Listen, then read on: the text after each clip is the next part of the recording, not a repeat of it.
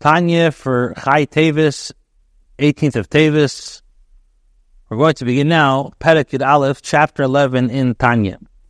In Perek Tes, Alter Rebbe explained the ongoing battle between the Nefesh HaBahamis and the Nefesh HaLikis, the divine and the animal souls.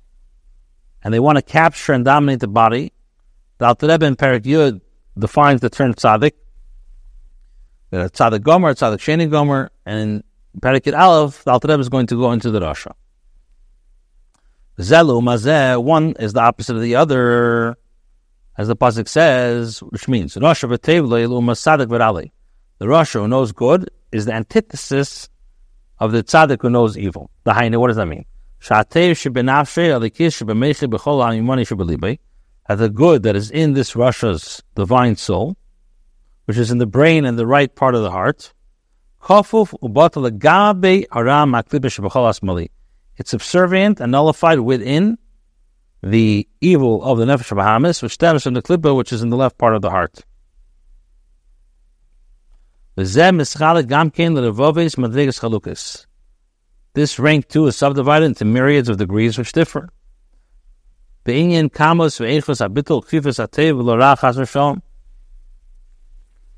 difference, the extent and the quality of the nullification and the subservience of the good or the evil.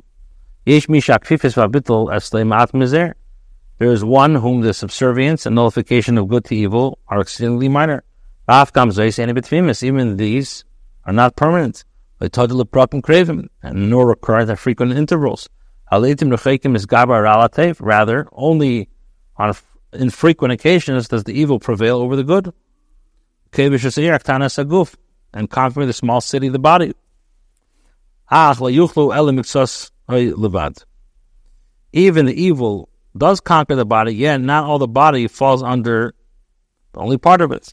She is sort of the mishmate v'naslem markavi, which means that subjecting it, the part of the body, to its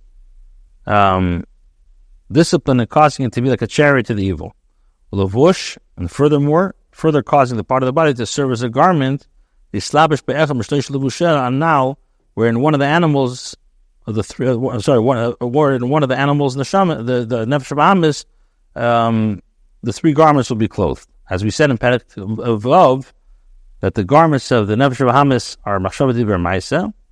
In this case, the Rasha now described the evil of the Nefesh HaBahamis, even on those rare occasions where it does prevail over the good, can do no more than express itself in one of the areas of the Levushim.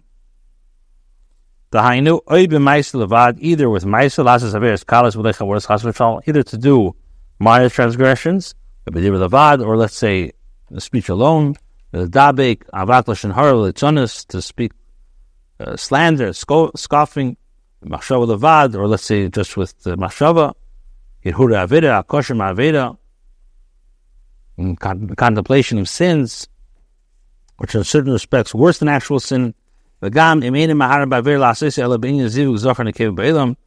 is the case even where one does not actually contemplate committing a sin, primarily indulging in contemplation of Zivug Zocher Nekeva, She'ever Lazar Satev, and Ishmadim Mikol Dovara, which you're being over what the Torah says, you shall guard yourself for every wicked thing, not to think about it during the day.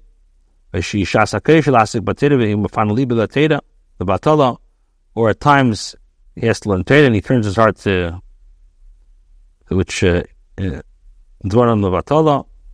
As the Mishnah says, he who awakens at night when he has the time to learn Torah and he turns his heart to vanity is guilty. In all of these instances, or the like, he's called a Rasha at that time. Whenever he commits even this minor Averis in Machshava Divrei Ma'aseh, he's called a Rasha. Meaning that the evil of his Nefesh HaBahamis prevails within him, clothing itself in his body, including inducing it to sin and defiling it. Afterwards, the good that is in his divine soul asserts itself and is filled with remorse. He asks forgiveness from Hashem. And if he does tshuva, Hashem forgives him. If he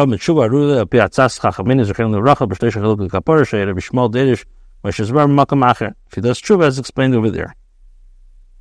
Thus far, the Alter Rebbe has discussed the higher level of the Rasha who knows good, Rasha v'tevle, one whom the Nefesh B'Hamis rarely prevails, and then only in one of the three soul garments of Machshava Dibur Ma'aseh. There is, however, another type of Rasha who knows good, to whom the evil prevails more strongly. All three garments of evil clothe themselves in him. Also, the evil causes him to commit more sins, and sin more frequently. Now, he too, nevertheless, described as a Rasha knows good, because in the meantime, in between, he expresses remorse, and he experiences remorse and thoughts of tshuva,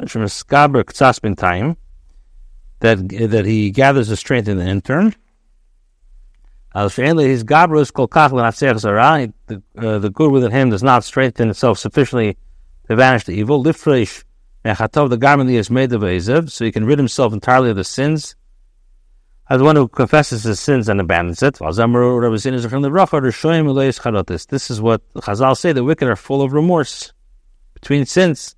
So it's possible that even while sinning, they regret their actions, but feel themselves unable to master their desires. This represents the majority of the Rishaim,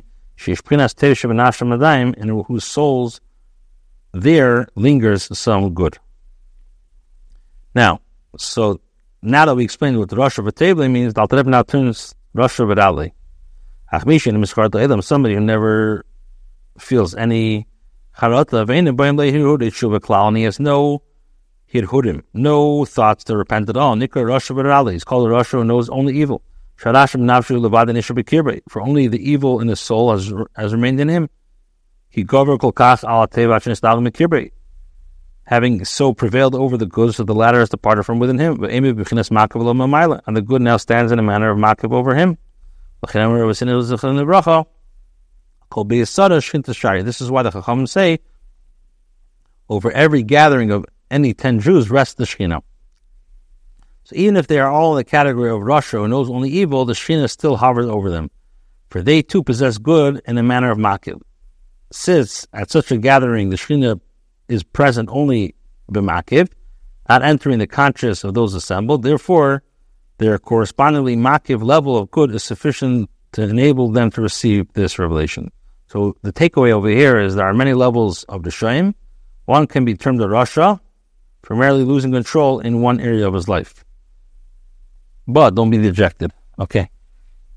Have a good Shabbos.